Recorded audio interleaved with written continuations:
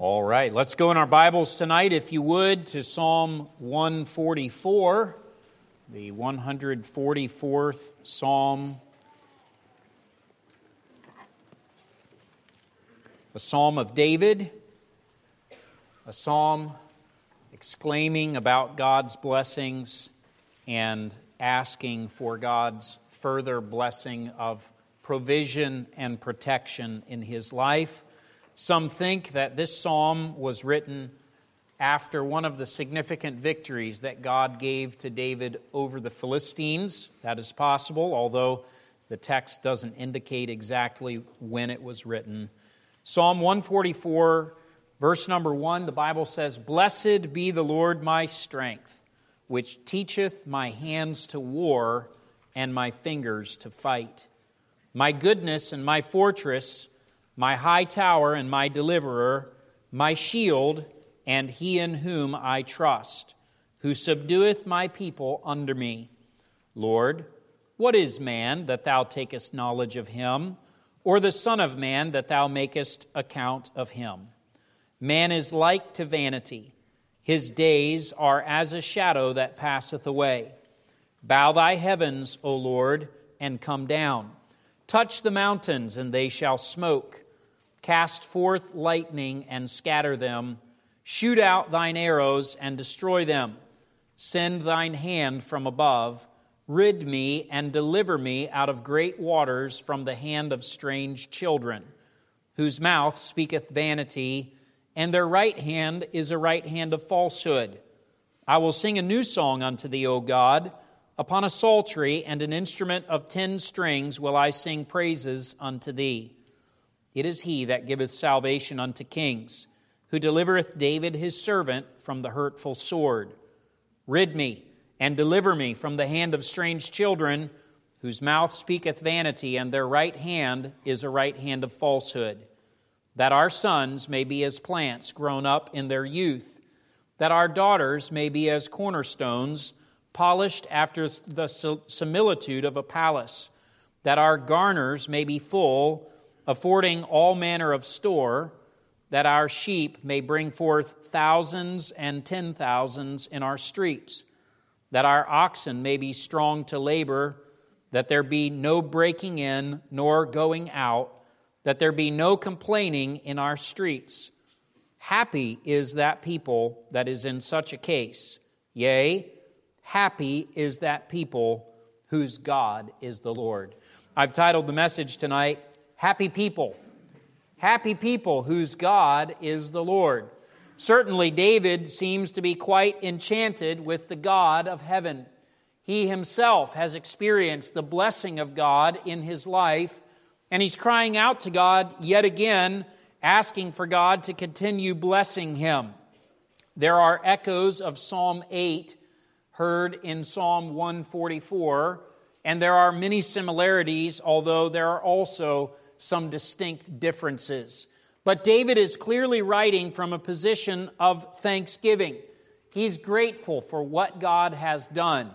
Particularly in the first 2 verses, he exudes an exclamation of praise. He is excited about what God has done for him, and so he says, "Blessed be the Lord." What a thought that is, that you and I have the opportunity to bless the one who blesses. How is it that we could bless the Lord? Well, the one primary way that we can bless the Lord is by giving him our heartfelt praise and thanksgiving. There's nothing else that God needs or desires, really, because he has everything in himself that he needs to exist, but he does enjoy receiving our praise. And so David says, "Blessed be the Lord." I think sometimes as believers, it's good to be reminded that instead of always asking for blessing from God, we have the opportunity to bless him with our worship and our praise. And we ought to take that opportunity in our prayer life. So he says, "Blessed be the Lord." And then he says something really interesting. "The Lord is my strength, which teacheth my hands to war and my fingers to fight." And that means exactly what it sounds like. David was a great warrior. He was a man who was accustomed to the use of the sword and the spear, and we know that even as a boy he was experienced with the sling. And he attributed his success as a warrior in battle to God teaching his hands to war and his fingers to fight. There is a time and place to fight, and we need God's strength when that time comes. And of course, David is speaking in a very literal and physical sense, but I want to remind you tonight that we have an enemy, the enemy of our souls, and if we're going to be successful in our warfare against this enemy, we need for God to teach our hands to war and our fingers to fight. We need Him to be our defender. And that's why David said in verse 1, "The Lord is my strength." Notice, not only does God give strength, which He certainly does, but He says it differently in verse 1. He says, "The Lord is my strength." There is great strength that is found in the person of the Lord. All the ability that we need for our Christian life, all of the enabling that we need to walk with the Lord, all of it is found in the Lord, my strength. Now he goes on in verse 2, and he describes the Lord who is his strength, the one who has taught him to fight, and he uses a number of descriptive terms to describe how God has ministered to him and blessed him. First of all, in verse 2, he calls God his goodness. He is my goodness. And what he's referring to there is the mercy and the faithfulness of God. Specifically, he's referring to the long-suffering of God, the ability that God has to treat us with loving kindness. And when you think about it tonight, where would you and I be without the goodness of the Lord? Without God's mercy being shown towards us, where would we be? In fact, David is recognizing that the victory which he has just enjoyed is the result of God's goodness. It is the result of God's mercy. In like manner, if you and I enjoy victory in our spiritual life, it is because of the goodness of the Lord. So he says the Lord is his goodness, but then he also, in verse 2, says, the Lord is my fortress. Now, a fortress is a strong place of defense. It's a lot stronger than the forts that my kids build. My two youngest boys are into building forts right now. And so every piece of available lumber, pallets, tarps, anything that they can scavenge with or without permission ends up on the fort. And they're very proud of their fort, but the truth is, their fort wouldn't do a whole lot of good under attack from an enemy.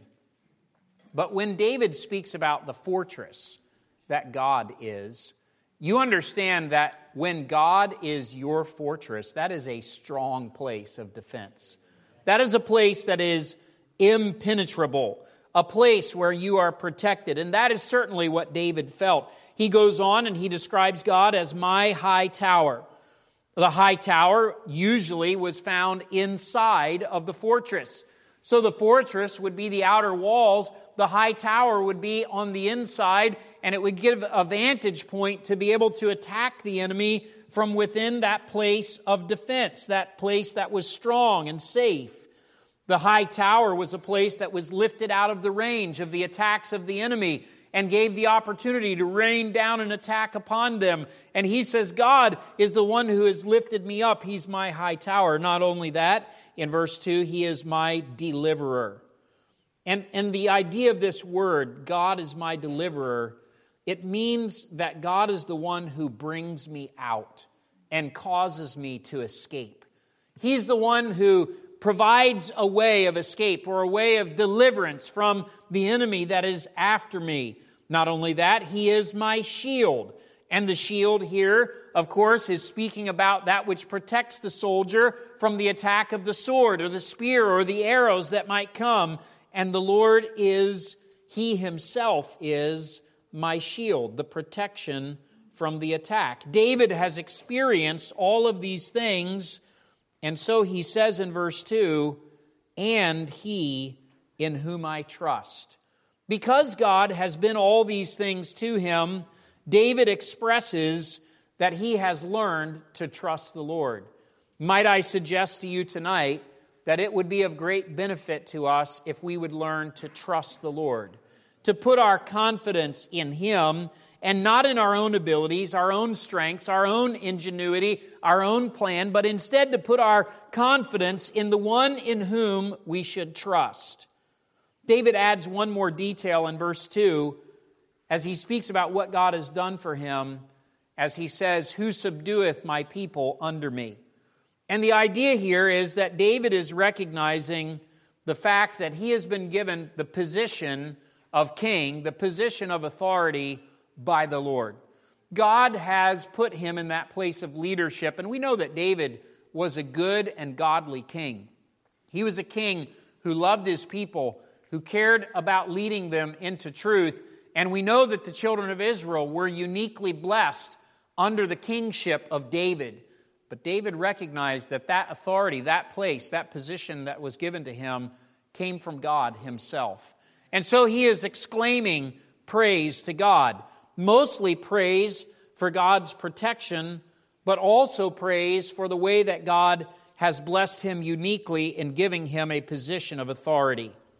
But then in verses 3 and 4, we find, second of all, his expression of unworthiness.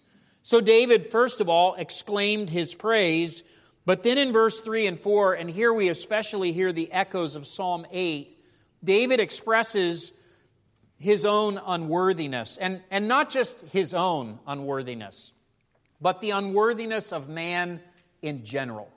And he asks that question, "Lord, what is man that Thou takest knowledge of him?" And I ask you tonight, in the grand scope of creation and the immense power of God, what is the significance of man? If we really think about how small we are and how minuscule we are, now we're pretty good at puffing ourselves up and making a big to-do about how important we are, but the truth is, we're not that important. We're not that significant, except for the fact that God has specially designed us and has put His attention on us. And so the psalmist is caught up with this thought, and he asks this question again, what is man? Despite man's seeming insignificance, God has declared man to be important. God delights, think about this, God delights in knowing you and I, and God delights in thinking upon us.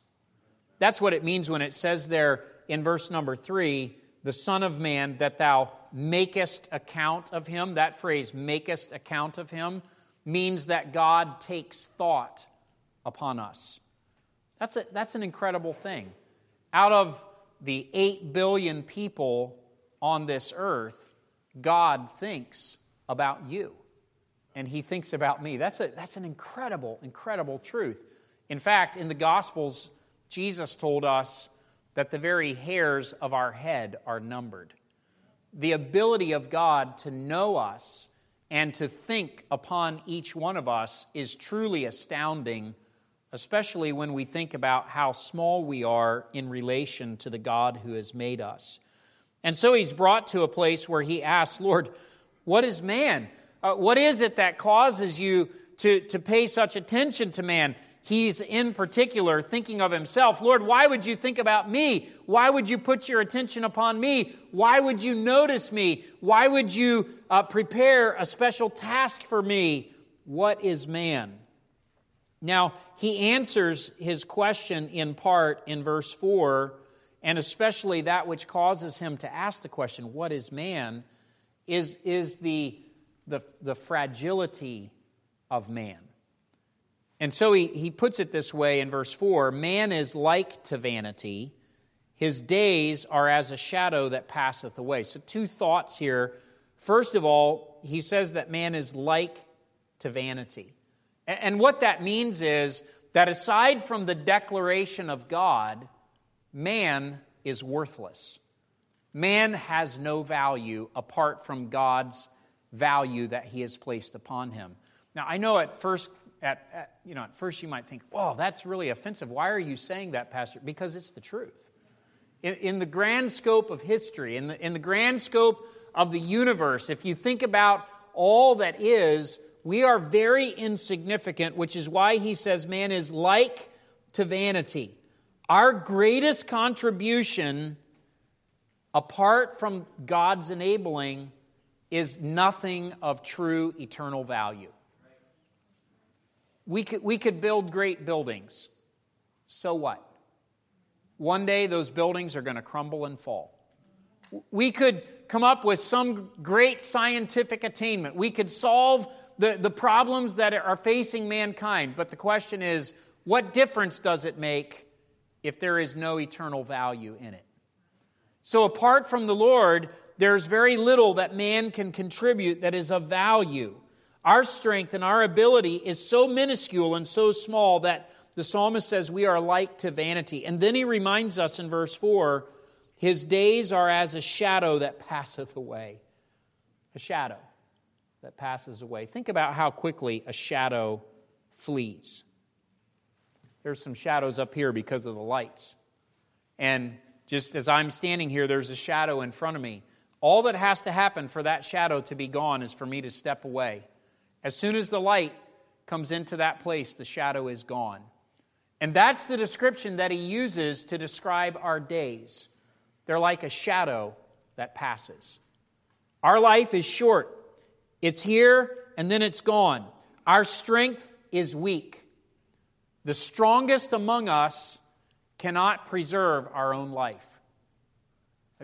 Just earlier this week, was it Monday? Monday night? A strong, fit, young football player fell on the field, and all of a sudden, in our country, everyone realized life is fragile. And at this point, I think he's still alive and hanging by a thread, and the doctors are trying to help him. But you understand that no matter how strong and able you are, no matter how healthy and how you exercise, your life is a fragile thing. And the psalmist steps back from this as he's thinking about the eternal God, the omnipotent God, and he's reminded, in contrast to that, I am weak, my best efforts are vain. Lord, why would you think upon me? So he's expressing his unworthiness. But it's not doom and gloom and despair, because he quickly, in verse 5, follows up this expression of unworthiness with an entreaty for God to come down. So despite the fact that man is weak, and man's days are short, and man's best contributions are feeble and cannot impact eternity, the psalmist is very much aware that God does take thought of him, that God does care, and that God has ascribed value to him. And so he says in verse 4, he utters this incredible prayer, bow thy heavens, O Lord, and come down. What is he asking? He's asking for God to condescend to man and come down to show his strength on behalf of this man of God. He's saying, Lord, I know that I'm nothing. I know that I'm not that valuable, but I also know that you think upon me and that you care for me, and I need you to work on my behalf. So bow down thy heavens. And the whole picture there is of humility and condescension. And you understand how for God to come to man, that's a great step. That's a step that you and I could not take from where we are to where he is. But he has come from where he is to where we are to bring us into a place of fellowship with him. The psalmist is asking for the Lord to come down and to work for him. He describes the work that he is desiring in verse number 5 when he asks God to touch the mountains and they shall smoke. I think what he's describing is a volcano. And he's asking for God to unleash the incredible power that even ancient man was familiar with. When a mountain is smoking and when it starts erupting lava, landscapes are changed. Man is powerless to divert the lava flows or to somehow control what is taking place in the bowels of the mountain.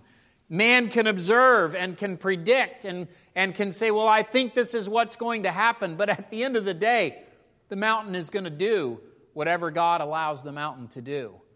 And the psalmist says, God, I want you to unleash that kind of power on my behalf, the kind of power that is irresistible by man. Not only does he want God to evidence his power like is seen in the volcano, but then he says in verse 6, cast forth lightning and scatter them. A good lightning storm. That'll get your attention, won't it? There's been, every once in a while, we'll have a good lightning storm around here. Not much like the ones that we observed when we lived in the Midwest. You saw some real crazy lightning storms out there. But boy, that's something when the lightning starts cracking and all of a sudden a tree is hit or the ground is hit, and you realize the power that is found in that one bolt of lightning is impossible for man to harness. Actually, if we could figure out how to harness that, we would solve all of our energy problems. We would not need to generate power anymore. If we could just get the lightning and gather that up and say, okay, now we're going to use that for something. But that's an evidence of God's power. And he describes it in verse 6 as God casting forth lightning to scatter the enemy. God is fighting on his behalf. He's asking God to do something on his behalf. He follows up in verse 6 and he asks God to shoot out arrows. He wants God to destroy his enemy. And the question tonight is, if God is your enemy, who can stand against the power of God? And this is what the psalmist wants. He says, God, I want you to fight on my behalf. I want you to send out your arrows. I want you to scatter the enemy. I want you to show your great power so that I'll know that you are the one who is fighting for me. Lots of illustrations of this, aren't there, in the Scriptures? Lots of illustrations of how God defended his people. I think back to what it must have been like when the children of Israel stood next to the Red Sea. And there was nowhere to go. The armies of Pharaoh were behind them. The Red Sea was in front of them. And the people were in dismay. And they asked Moses, did you bring us out here in the wilderness to die? And God provided. God told Moses to use his staff and to part the waters. And the waters rolled back and the people of God went across. And then, in that moment, God took the cloud away and Pharaoh and his army could see. There they went and they followed after them. And then God allowed the waters to come back over and destroyed the greatest army on the face of the earth. And the people of God didn't have to lift a sword. They didn't have to fight at all because it was God's battle. You see, God is able to do this on behalf of his people. And this is what David wanted. He wanted God to evidence his power. He wanted God to intervene in his life. He asked God in verse number 7, send thine hand from above, rid me and deliver me out of great waters from the hand of strange children. You get the picture in verse 7 of a great strong hand reaching down and grabbing a hold of David and lifting him out of that place of peril, bringing him to a place of safety, a place of protection, a place where he was set aside, where God would keep him. And that's exactly what he wanted. He wanted God to deliver him, for God to work on his behalf. He says, God, deliver me out of great waters. The picture of these great waters, as he's thinking about being in, if you could picture it like being out in the middle of the ocean, a castaway, and you're there, there's no way that you can rescue yourself. There's no way that you're going to swim to land. You're just out there bobbing in the water. That's the description that he has. And he says, Lord, I need you to deliver me from these great waters. What were these great waters that he was talking about? The great waters, he says, are the hand of strange children. And what he's speaking about, most likely, at least for David, was the enemy of the Philistines, the enemy of the people of God that was coming against their land. But when he speaks about strange children, you understand that the application or the idea is those who are estranged from God, those who want nothing to do with God, who then align themselves against the people of God. And David is crying out. He's saying, God, I need you to deliver me. I need you to rescue me from this situation because it's like I'm out here in the great water and I can't rescue myself. I need you to deliver me. These strange children are marked by a mouth that speaketh vanity. So much of what this world talks about is nothing but vanity, emptiness. The entertainment of this world, the plans of this world, the aspirations of men today. We're going to do this. We're going to go there. We're going to solve this problem. We're going to fix this. We're going to take care of this. And it's all just a bunch of vanity. It's all emptiness. So much of it is based on man's very proud idea that he is the pinnacle of the evolutionary process. He's the top of the food chain, survival of the fittest, and he can solve any problem. He doesn't need God. Who is God? I can disregard God. Sometimes I listen, and it's interesting to me to listen to people who reject the very existence of God. And just listen to the arguments that they spin and the things that they say. And what is that? It's vanity.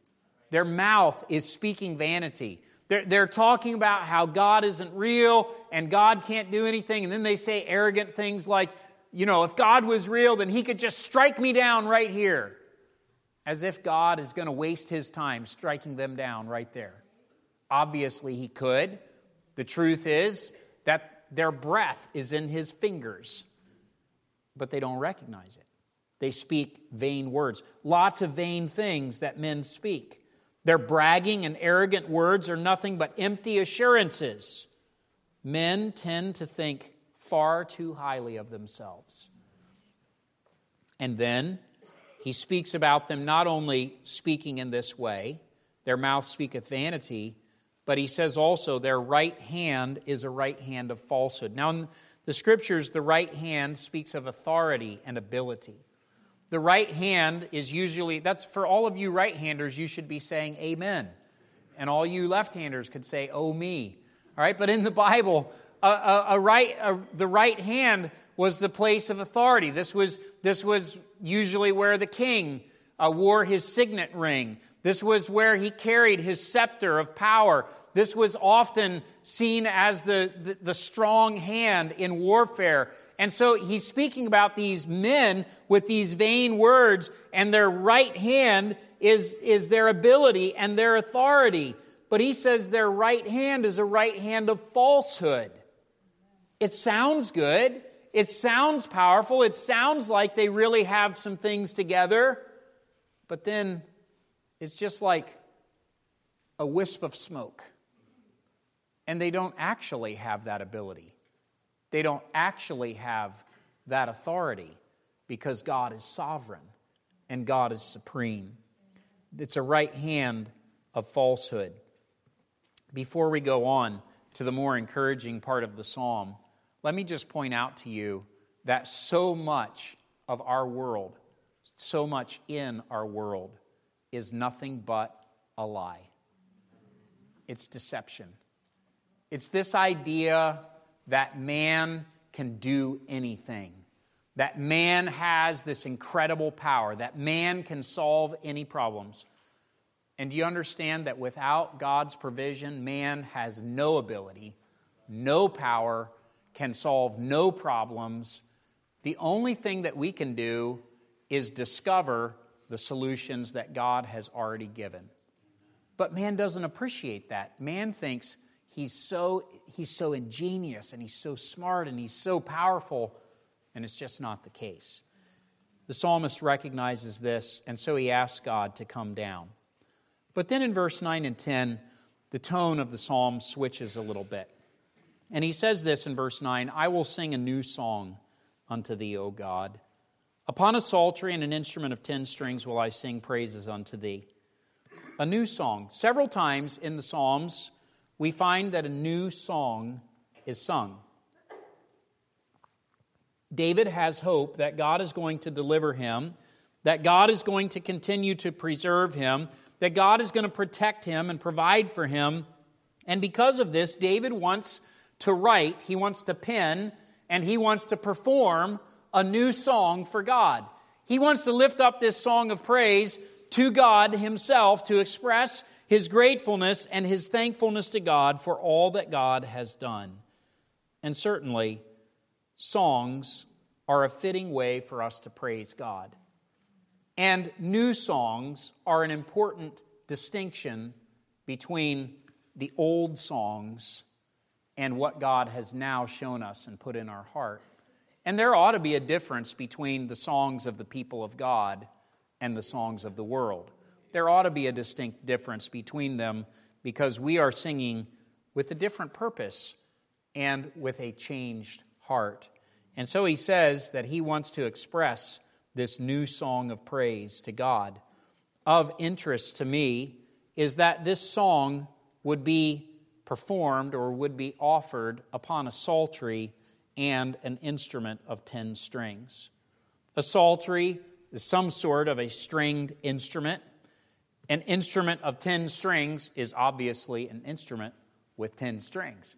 And so, the Bible is deep sometimes, isn't it? So David has these instruments, and he's intending to use these instruments in conjunction with this new song that he wants to sing to God. And I'll just say this about that. Some have imagined in the past that it is vain or wrong to use instruments in singing to God. And they've said we should only sing with our voices and not use instruments. And the Bible has an awful lot to say about instruments that you would have to discount in order to take that position.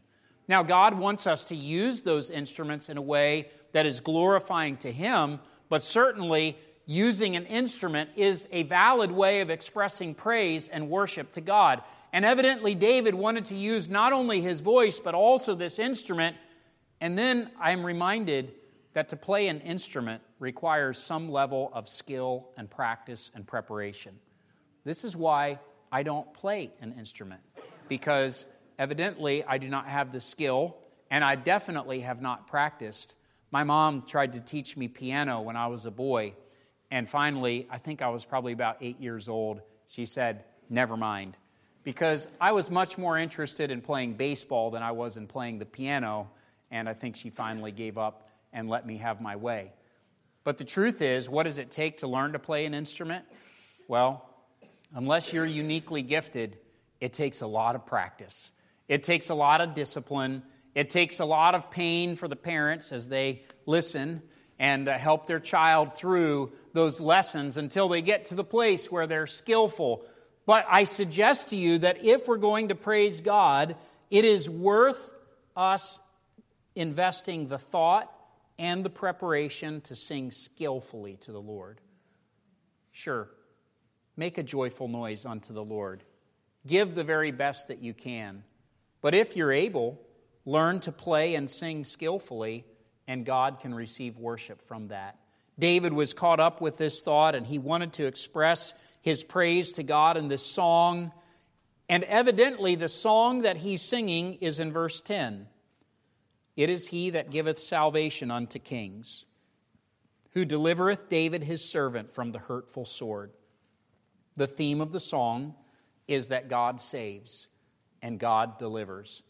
Some of our favorite songs are songs about the salvation of the Lord, about the deliverance that God brings in our life. Not only the deliverance that He brings from sin, but the deliverance that He brings to us in times of trial. We think about how good God is to us and how He blesses us in our lives, and it brings a song to our heart. And so David is intending to sing, and he's expressing that intention in verses 9 and 10. Then in verses 11 through 14, there's an inquiry for blessing. He's asking God for some specific blessings. Notice in verse 11, he first of all pleads for God to deliver him from the enemy. In verse 11, we won't dwell upon it because he's repeating what was mentioned in verse 7. He says, "Rid me and deliver me from the hand of strange children, whose mouth speaketh vanity, and their right hand is a right hand of falsehood. He needs for God to deliver him. He's expressing that once again. He wants God to get the praise and the glory for this. He knows that apart from the deliverance of God, he has no means to overcome the enemy. But then, notice in verse 12, he begins to plead with God for a bounty of blessing. He wants God, he desperately wants God to bless the nation. Not just him, but the entire nation. So he says in verse 12, Lord, that our sons may be as plants grown up in their youth. God's blessing upon David would become a blessing upon not only the entire nation, but also upon future generations. One of the reasons that we can pray for God's blessing is because we desire for God's blessings to pass from us to the next generation and the next generation. You'll notice that he prays for the sons of that nation. And he asks that God would allow the sons of Israel to grow up as plants. The plants that he's picturing here are strong young trees that have promise for the future. They're going to bring forth fruit.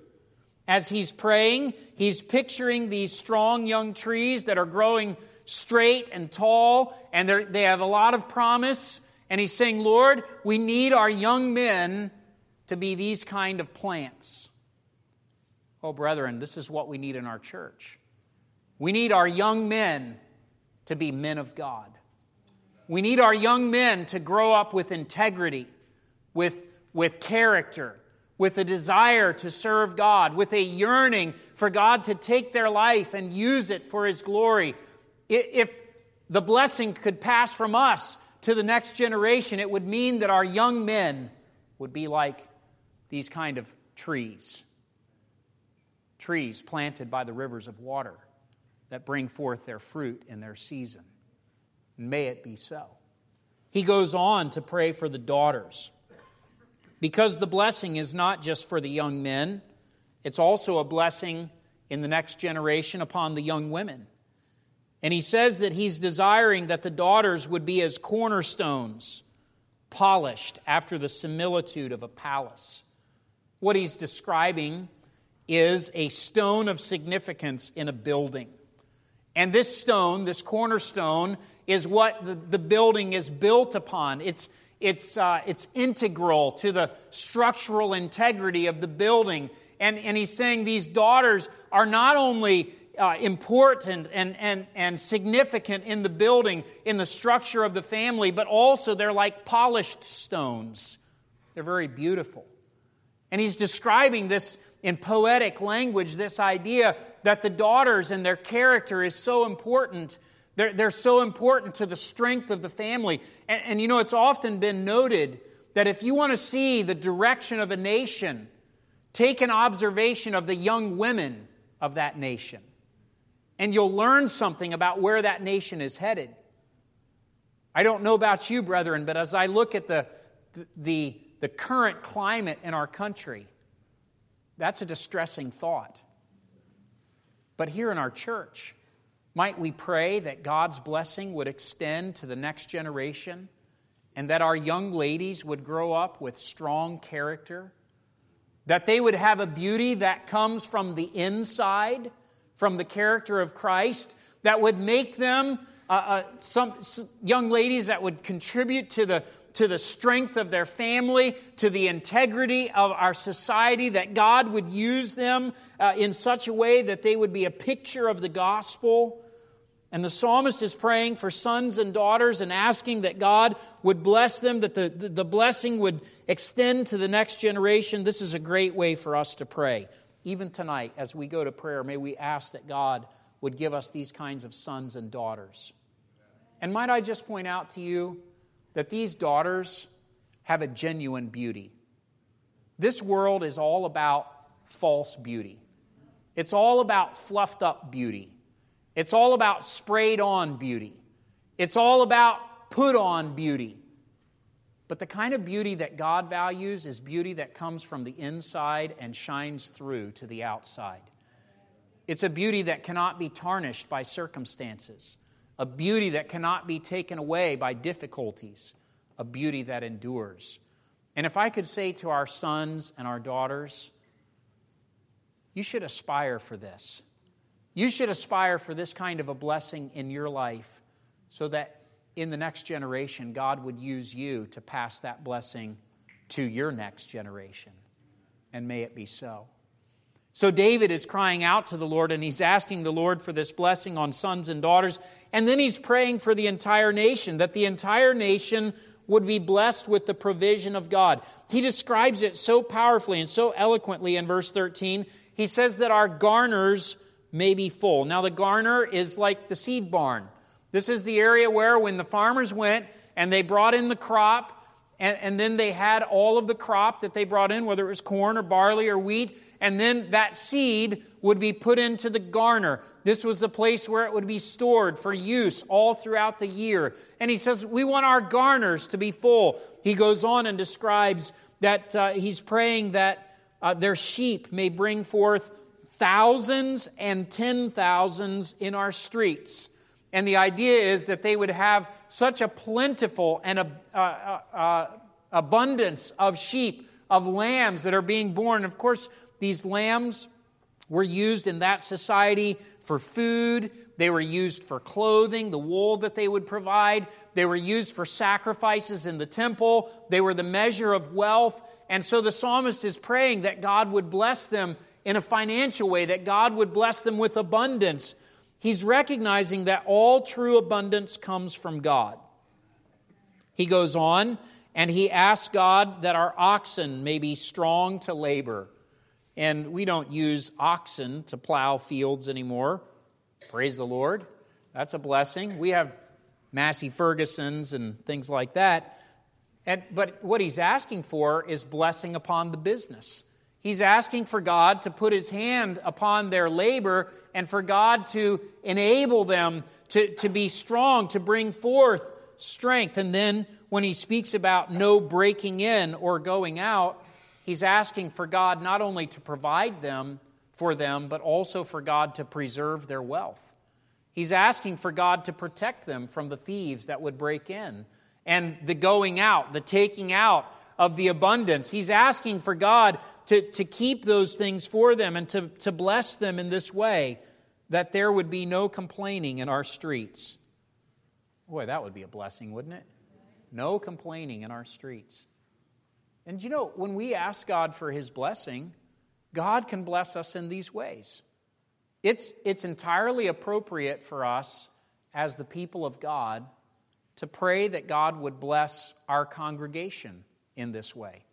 That God would give us favor to excel in the pursuits that He gives us in this physical world, in the businesses that our members operate, that God would bless those businesses and that God would allow their business to be a blessing to others, that God would protect and would care for and provide for the physical needs that we have one with another so that we can be a blessing to others, and pray that God would just not give us anything to complain about.